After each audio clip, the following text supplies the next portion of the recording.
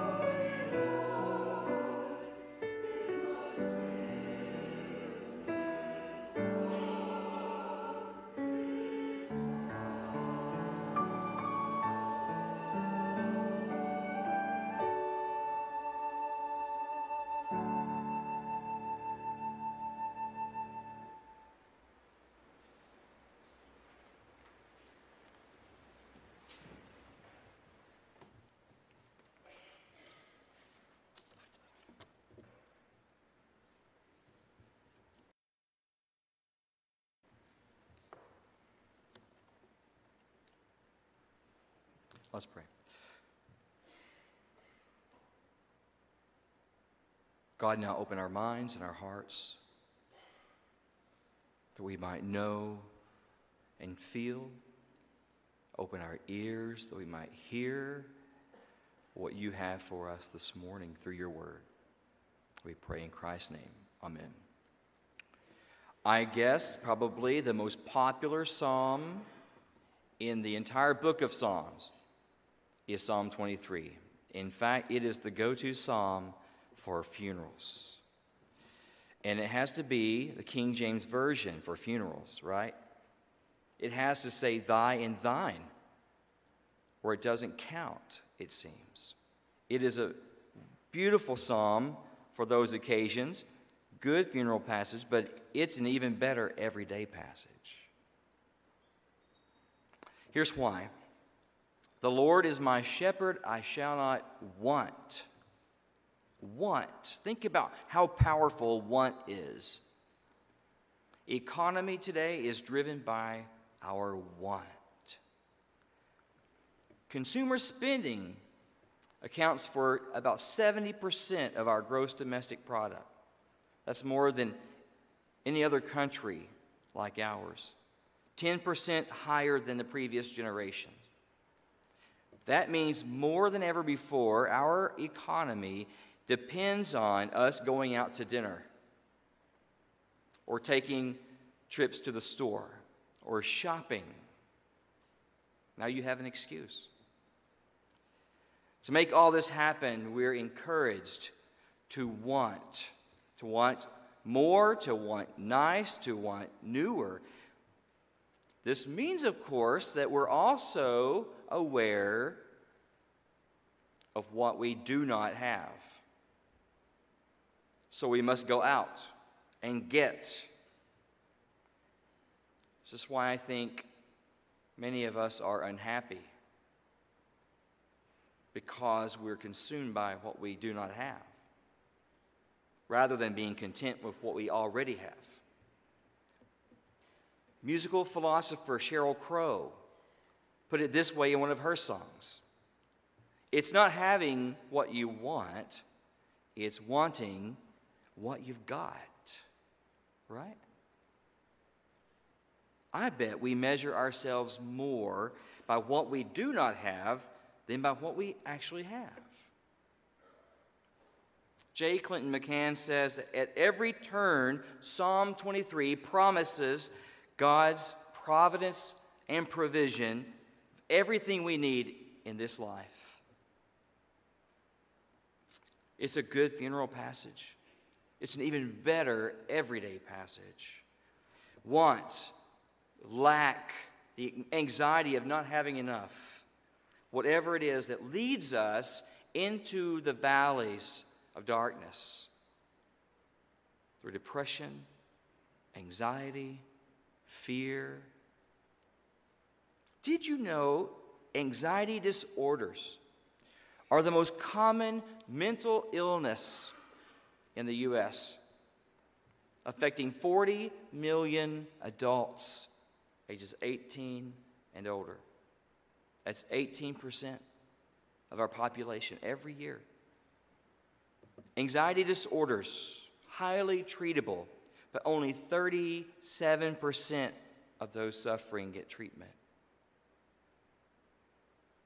The World Health Organization says 1 in 13 globally suffers from anxiety, but many do not seek treatment. And depression is the leading cause of disability. Worldwide, almost 75% of people with mental disorders go untreated. Medical diagnoses, prescriptions, all of these tell us on any given day, 25% of people are struggling with some sort of depression. And then add to those all those who go undiagnosed. That's a lot of people. There's a lot of people walking through valleys of darkness. I found that people born in the last 5 decades are 10 times as much or higher to deal with depression than those born in the 1930s, 40s, and 50s. Suicide used to be the middle-aged man's answer for living with pain. And now for young people, it's quadrupled. But rates among the Amish, get this, have remained stable. Maybe because of our ever-increasing pace of life and the stresses that build up so quickly, that weigh on us, the bad news we get, increased cost of living, our fragmented communities, the unbearable burden of living with all these hurts our soul, hurts our relationships and our emotions. All that is to say that today in our society and in our churches, there are people walking around anxious, depressed, hurting. If you are one of those, you are not alone. You are in the right place this morning. You belong here. Scott Peck, in his bestseller, The Road Less Traveled, began with this famous first line. You know it, perhaps. Life is difficult. Now, it's famous because on the surface, it sounds pretty obvious. But the truth is, many of us wrestle with this. We struggle to accept it. Søren Kierkegaard, the Danish philosopher, argued that in all of us is an element of despair, whether we are consciously aware of it or not. St. Augustine believed that restlessness drives us all for our whole lives. Theologian Paul Tillich argued that the law of religion is the great attempt of man to overcome his anxiety and restlessness and despair. Paul Rock says, feeling blue is the common cold of our human existence, like having a fever that comes and goes. And it's contrast to those times when our fields are greener, our cups and our tables overflow, makes it even more difficult. Ecclesiastes says that woven into our souls is eternity, and yet we live in imperfect, broken, painful world. We live in a beautiful but broken world. Gail Godwin, author of a book, Father Melancholy's Daughter, wrote autobiographically about a daughter whose father was an Episcopal priest, whose wife had left him and died in an automobile accident, who often went through bouts of depression he called the dark cloud, the black cloud. He took medication? No. Talked with others about it? No. No medication. Didn't talk with anyone else about it, perhaps with God. What else is Psalm 23 about, if not that when we walk through the valley of darkness, when we feel isolated and separated, we are not alone. We're not alone. The first word of help listed on the SAD website says that it can be a great relief to get things off your chest. For some people, it helps a lot if they know things will be kept confidential. Students Against Depression.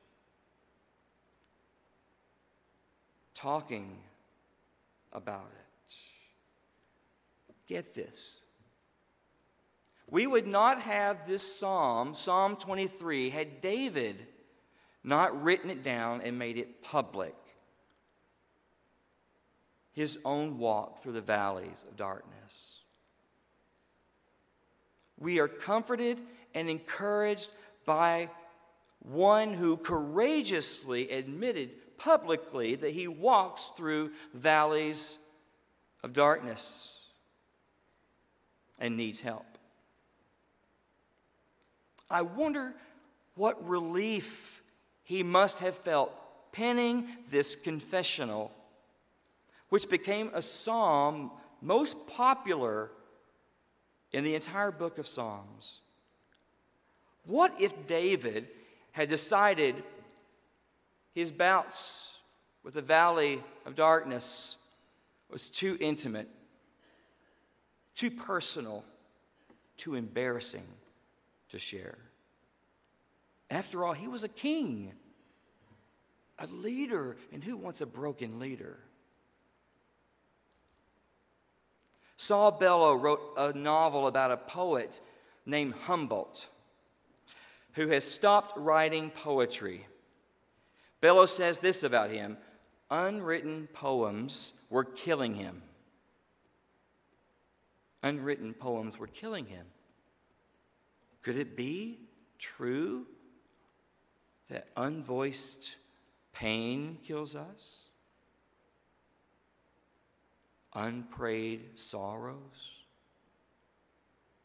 kill us? Thank God David voiced his pain and his hope.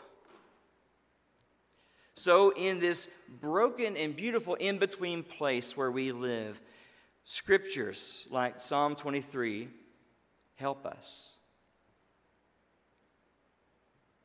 Rock says, I memorized these lines years ago, and when I would wake up feeling anxious throughout the night, David's words about the Good Shepherd would go rolling through my mind. The Lord is my shepherd, I shall not want. He restores my soul.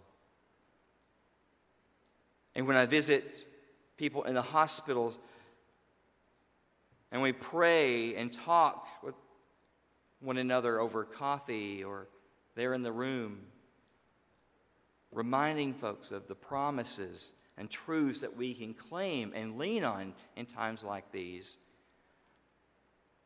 we're thankful that David penned these words. But there are times when teachings and truths and words and even scriptures lose their ability to help us. A couple that had recently experienced miscarriage encountered a woman who desperately wanted to help them. Very well-meaning when she said, well, you're young, you can have another.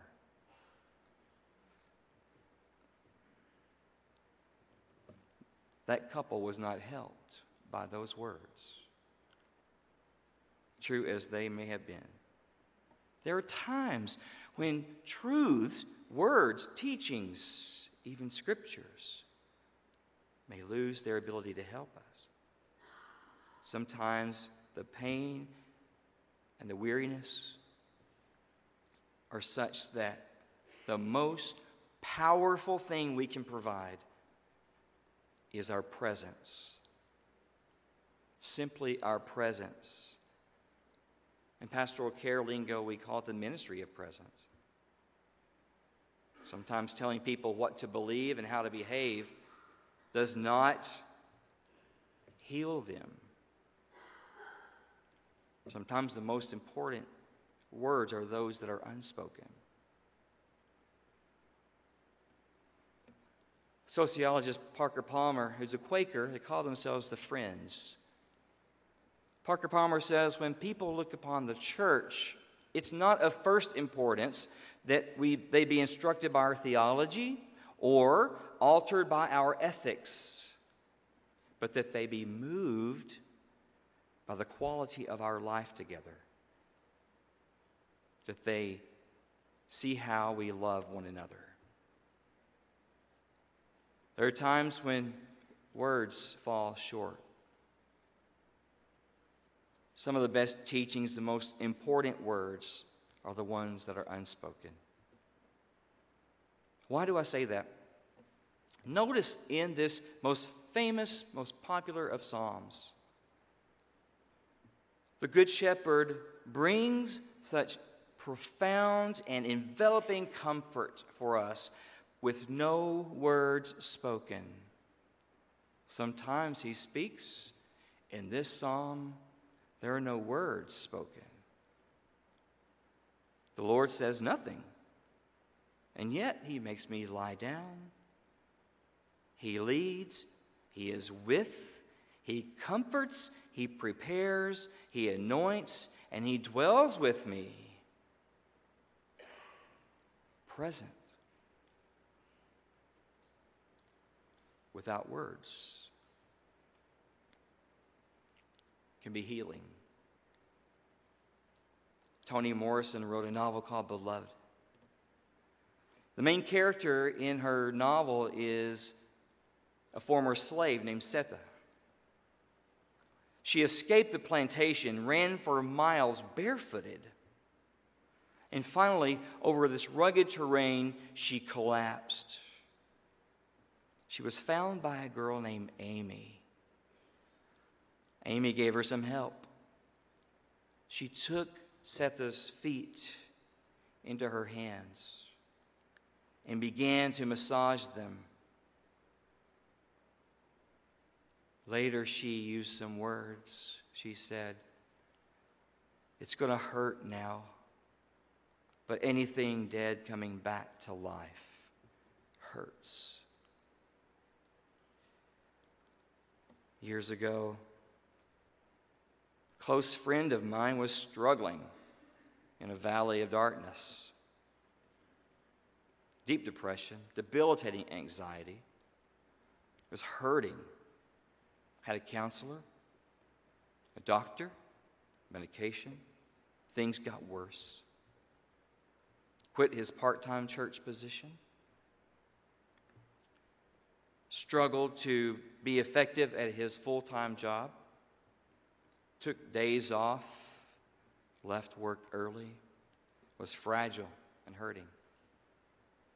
One day he gave me a call from work. "Can you take me home?" I said, "Be there in 10 minutes. Drove up, got in my car, closed his eyes, and we drove without a word spoken, quietly.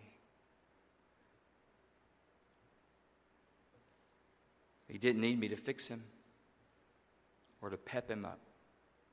He needed to be accepted. He needed me to be there for him and to know simply that he was not alone. That's it. How often do we pray to God for help?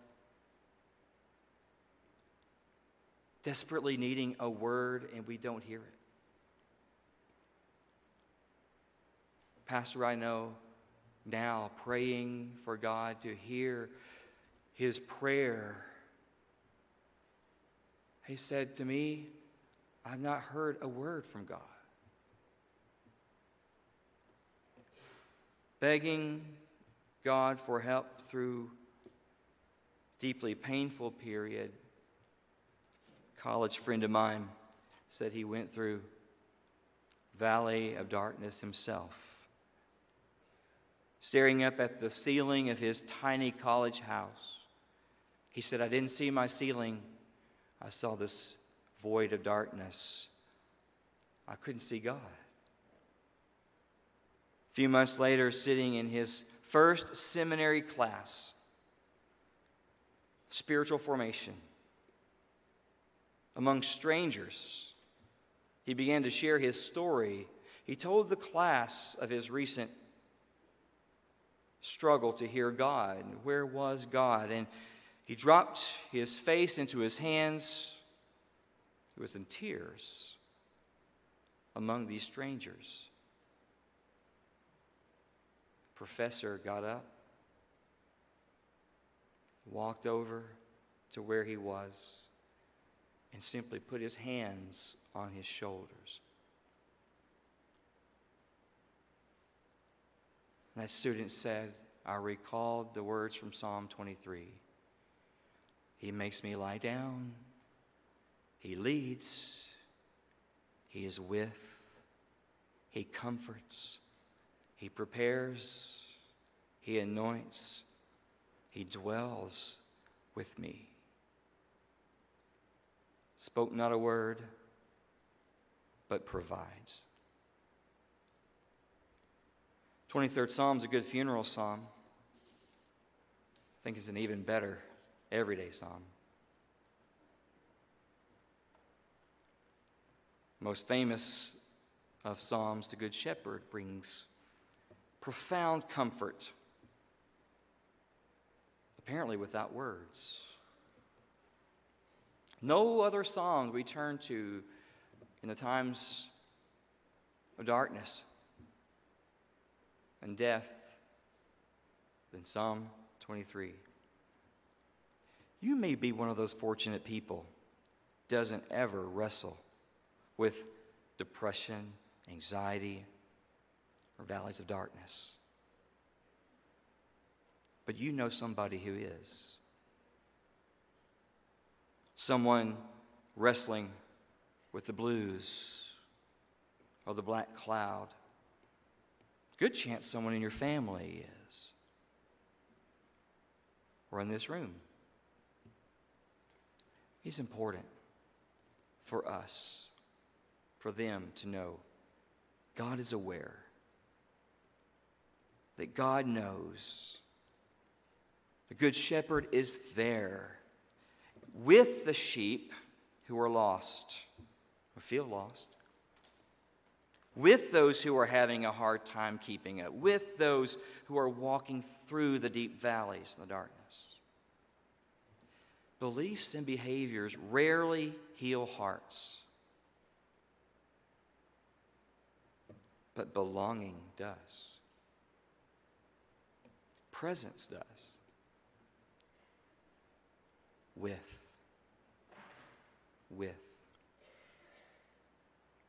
Pray with me, please.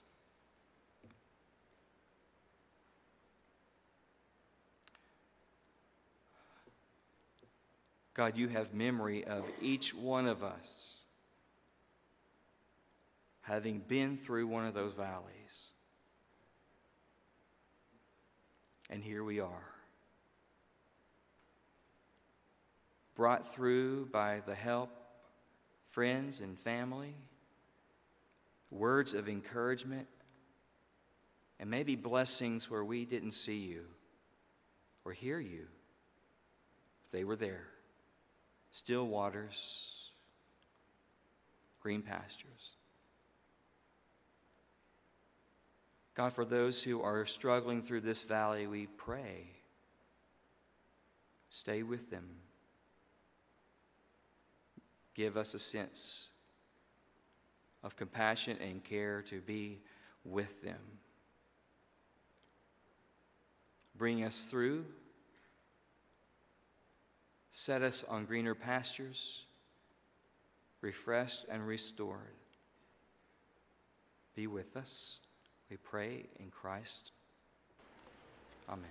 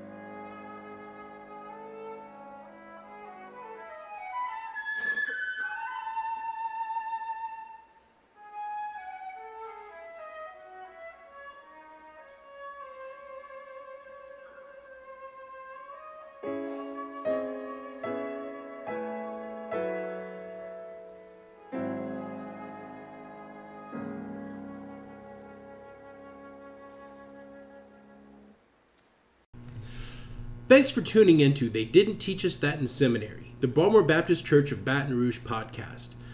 Please like, review, and follow us on Facebook, Twitter, Instagram, or YouTube. If you have any questions, please submit them through the Anchor app, or join us on Sunday mornings at 10:30 a.m. right in our own Broadmoor Baptist Church in Baton Rouge, Louisiana. Otherwise, I hope you have a good week.